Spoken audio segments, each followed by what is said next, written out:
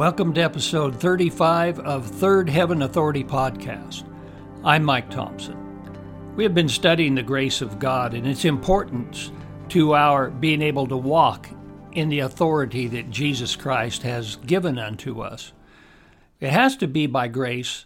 It has to be by undeserved, unmerited favor, but also by the empowering presence of God that is in our lives and that is giving us the ability to walk in that authority. Otherwise, we turned, as we learned last episode in part 1 of this 2-part series, that performance, legalism, physical works, in an attempt to utilize the authority of God actually ends up doing just the opposite. It leaves us vulnerable because we're trying to do it by the flesh rather than the power of the Spirit.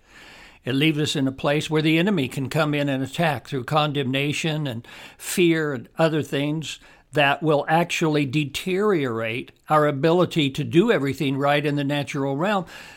It ends up frustrating it. Remember in Galatians 2:21, Amplified Version, Paul said, I do not set aside, invalidate, frustrate, or nullify the grace of God.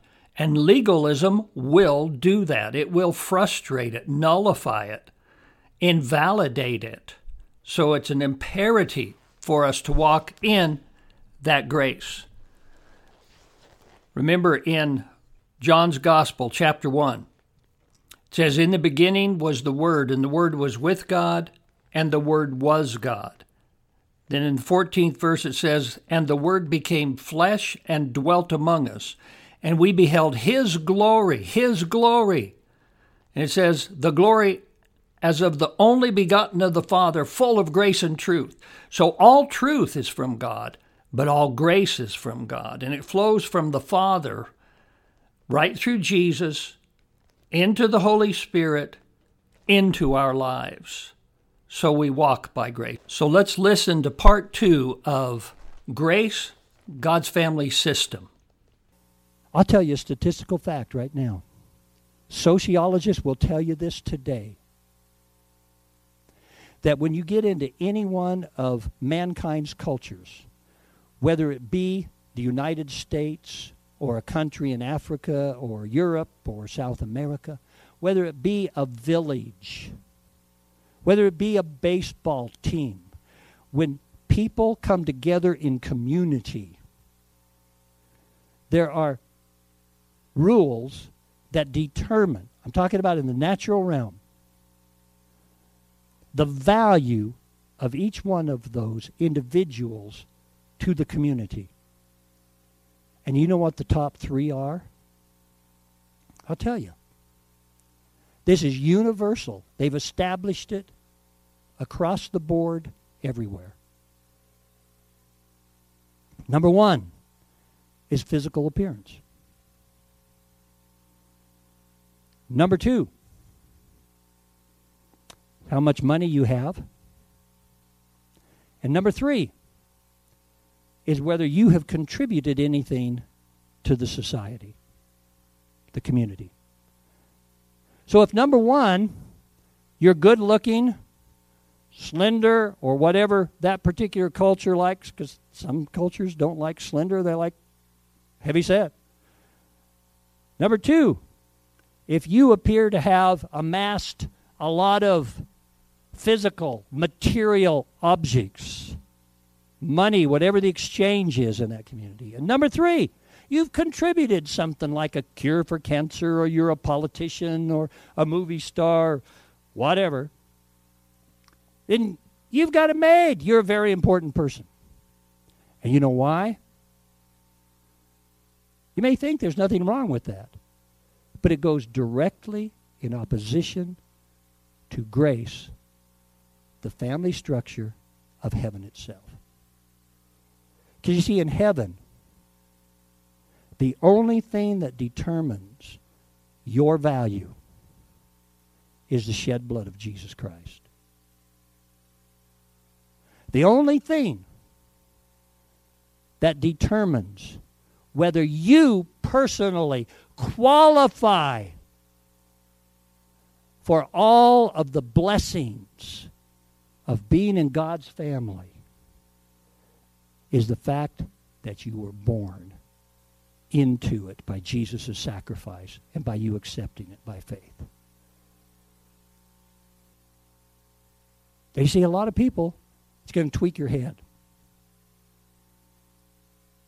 Are you going to be thinking about, well, oh, look at what can I do? I need to pray for hours a day, or I need to do this, I need to do that, I have to have enough faith. You see, you're getting things mixed up. Grace is the unmerited favor, meaning you cannot earn it. I'm going to tell you something. Here's a secret. I don't have much time, and I can't teach on all of this. That's why the Lord has given me a seminar to allow me to travel around and to teach on the grace family structure of heaven, to systematically reveal it in a way that you can be set free, that people everywhere can grasp a hold of that. You see, there are works that people do to try to earn significance, value, love from God. And you can't. He already loves you. That's why it's the agape nature of God. The reason that God so agape the world, that he gave his only begotten Son, is because he knew that the world would mess it up. If God put anything in your hands, you'll mess it up. If you're the one that has to initiate, if you're the one that has to produce it so that God can bless you, you will mess it up. Amen? Yeah.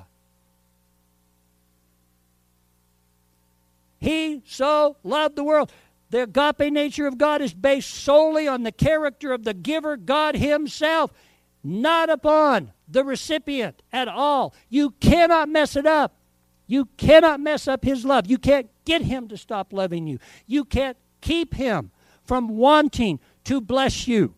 You say, well, then why don't I have everything? It's because you haven't been receiving it. And in order to receive it, you have to walk in grace and truth and revelation and of the Spirit of God. You have to learn line upon line, precept upon precept. You have to unlearn the things of this fleshly realm and all the stuff you've been taught about performance. The whole world is based on performance. That's why I have said over and over and over again is that the whole world operates in legalism. Legalism is performance-based relationship. And when that legalism is brought into the church and it's taught to God's precious people, it becomes religiosity. Religiosity is performance and legalism clothed in religious garb. People change kingdoms from kingdom of darkness to kingdoms of light by accepting Jesus as their Lord and Savior, and then refuse to change systems. And they keep in the kingdom of God operating by the performance-based legalistic structure. And then they wonder why they have such a hard time getting God to like them, getting God to answer their prayers, getting God to bless them. My little dogs don't get up in the morning and run over in the corner in the living room and bow down and pray for an hour trying to build up enough faith to see if they can get me to feed them. They know breakfast is coming. If it's daylight and Daddy's up, breakfast is coming. I want you to know God loves you. God wants to give to you. But the problem is right here with the stinking thinking and the refusing to jump from legalism to grace. Don't just change kingdoms. Change systems. Change family structures. Now, there's a lot required in that. I also have 2 sons. You know what? I love my sons. I fed my sons. I took care of my sons when they were growing up. They're grown men now. There were certain household rules. They had to do chores. They didn't do chores to get me to love them. They did chores to be responsible to the family structure. See, grace, greasy grace, teaching is like, you don't have to do anything. Daddy loves me. Therefore, I'm not going to clean up my bedroom. Well, you better clean up your bedroom if you want to receive the good stuff from me. You have to be responsible to the family structure. And that's what grace is.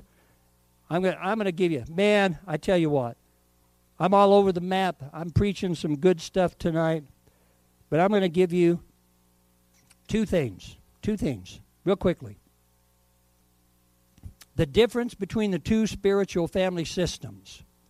And by the way, which one came from God? Grace. Which one came from the devil? Legalism. Performance-based relationship. Grace is by creation. Legalism is by distortion. Grace is what God creates is good and perfect. Legalism, what God creates is flawed. Grace is God awareness. Legalism is self-awareness. Grace has value on being. Legalism only places value on doing. Grace requires faith. Legalism requires personal works or merit. Grace is merciful. Legalism is punishing. Sometimes people come up with some of the weirdest ideas about grace. Let me go through, like I said, this is 22 years old. Actually, I could probably add 2 or 3 to this on the spot, but let me at least give you the 6 that I have written down. These are misconceptions concerning grace. Number 1, you hear people say, grace kicks in when we don't have enough faith to get the job done. Nah, wrong. The truth is that faith is a response to grace. We can't have faith without first having grace. Romans 4:13 and 16 and Ephesians 2:8. Number 2, I hear people say, well, we access grace only after we've done everything that we can by our own abilities. Wrong. Truth. If our efforts are not born of grace, they can't be accounted to us for righteousness. Romans 4:1 through 5 and Galatians 3:1 through 3. Here's the third one. Grace allows us to sin. Wrong. Truth. The power of sin is legalism. Righteousness is empowered by grace. Romans 6, verses 11 through 15. Number 4, grace means we don't have to obey God or be responsible for our actions. Truth. Grace is the highest form of responsibility because it directs all of our energies and efforts in fulfilling God's will for our lives according to His system. 1 Corinthians 15, 9 and 10. Here's 5. Grace leads to disorganization, chaos, and anything goes. Wrong. Truth. Grace represents the unshakable order of God's kingdom. There is no disorganization in God's kingdom, in heaven, God's family structure, and the way He operates. Hebrews 12, verses 25 through 29. 6, grace is weak and passive. Nah. Truth. In Scripture, grace is never confused with liberalism, passivity, or failure. It's always coupled with truth, confidence, and power. John 1:14, Acts 4:33, and Hebrews 4:12. You see, people, I can remember over the years just stories. Let me just tell you a few. I know that the clock is ticking. Good friend of mine, very anointed man in ministry. When we were young in ministry, he decided one day that what he was going to do is to have great faith. He wanted his teeth to grow back. He had dentures. So what this mighty man of God did is that he went down to the river, he took his dentures out, and he said, God, in the name of Jesus Christ right now, I ask you to grow me new teeth. And as an act of faith, in Jesus' name, I throw these away. He threw them in the river. He told me about 2 weeks later, or whatever the time element was, he said, Mike, he said, I'm getting so tired of gum and steak. I'm getting so tired of eating baby food. We're grinding up. My wife is grinding up my food. He said, I think I'm going to go back and get some new dentures. And he thought that he was doing it by faith. Faith is in grace. You thought that by the act, did you hear what I said? The behavior, the doing, the act of taking those dentures out of your mouth and throwing them, that act, throwing them, produced faith or earned you something with God. What are you trying to get God? Why are you trying to manipulate God with a physical act to do something He already provided for? He already said He wanted to do. Why can't you leave the dentures in and feel the new teeth growing in and get uncomfortable and you remove your dentures because you have to? Because faith and grace has produced the manifestation of the miraculous in your life. I had another guy one time. He came to me and he said, Mike, he said, man, I've been sitting here listening to you teach on grace and I just realized that I have been giving money in the offering because I'm trying to get God to bless me. Now, I want everybody to listen to me. I believe in seed time and harvest. I believe in tithes and offerings. I believe that when you give, that God will give back. But listen closely.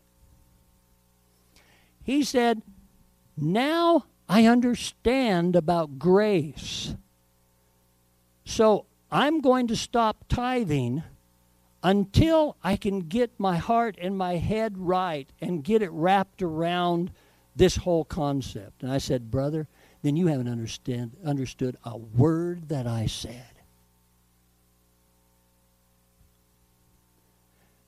You went from thinking that God was obligated to meet your financial needs because of an act of putting tithes and offerings into the basket, to thinking that now God is going to bless you because you have now gone to an act of not putting them in the basket. All you did is change acts. Nothing changed your heart. You don't understand. It's by grace. God wants to meet your needs. But the grace covering of power and the way that He relates to you and the way that the kingdom operates is that you got to obey Him. And when he says tithe, but you tithe by grace. Not because if I put this in here, that forces God. It's no, I'm going to put this in here because that's what God asked me to do. Daddy asked me to give 1/10 of my income. He asked me to give offerings. And as a result of that, Daddy's going to take care of me. He said in his word that it'd come back some 30, some 60, some 100-fold. I believe that he could have gone on and said 10,000 and 1,000,000-fold. That wasn't the limit. You see, we're not giving to try to force God. We're operating the laws of prosperity, the principles of the economy of heaven itself. You got to do it. Am I tweaking your thinking? Do you understand where I'm coming from? I am not telling you to not obey God. I already covered one of those misconceptions. It's obedience. You obey the word, you work the word. But it's why.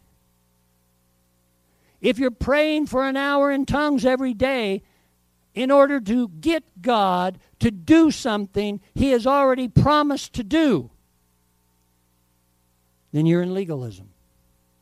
But if because you relate to a wonderful heavenly Father who cares for you and has already said that he would bless you, but he has set up this way to where if you pray for an hour in tongues a day, that you bring yourself over into alignment so that the receiving, everybody say receiving.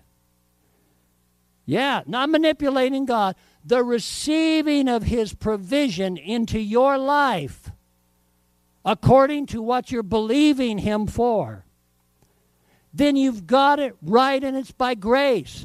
Either way, you're praying for an hour. Either way, you are praying for miracles. Either way, you are giving tithes and offerings. But one of them is by legalistic system. One of them is by grace system. And grace is the family structure and system of operation and community in the kingdom of heaven.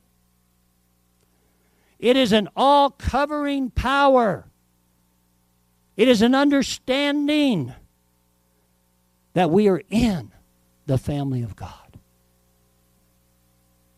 And that we are deeply and richly loved by him. And he will not withhold one thing from us if he gave us his own son, Jesus Christ, to come to this earth and suffer and die on the cross and go into Hades itself and on the third day be jerked up and raised up, producing a new creation that we are born again after, and takes him to heaven, sends the Holy Spirit to come, the greater comforter, into our hearts and our lives to lead us and guide us and direct us and to bring revelation of the things that I'm saying tonight as well as all others in the Word. He hasn't withheld one thing from us. Why then are we trying to get him to move in our lives? Why are we trying to get him to love us? Beloved, be loved. Isn't that powerful? To realize that if we're going to walk in the authority of Jesus Christ, then we must change systems. Just being born again isn't enough. I mean, that's what brings everything to you. The Holy Spirit comes into your heart. The new birth is there, and it's placed within you. But it can't be released until you change systems. Change kingdoms, then change systems. So, Father, I pray for all of the listeners right now in the name of Jesus Christ. I pray, Lord God, that you would bring them the spirit of revelation and understanding and the knowledge of who they are in Jesus and the grace that is lifting up, fulfilling, and releasing them into their destinies. For by grace we are saved, and by grace we walk in the holiness and the purity and the power of God.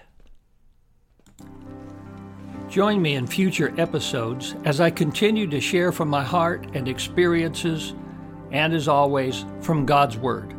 Subscribe to Third Heaven Authority with Mike Thompson on your favorite podcast platform. Remember to walk in authority, but live in grace.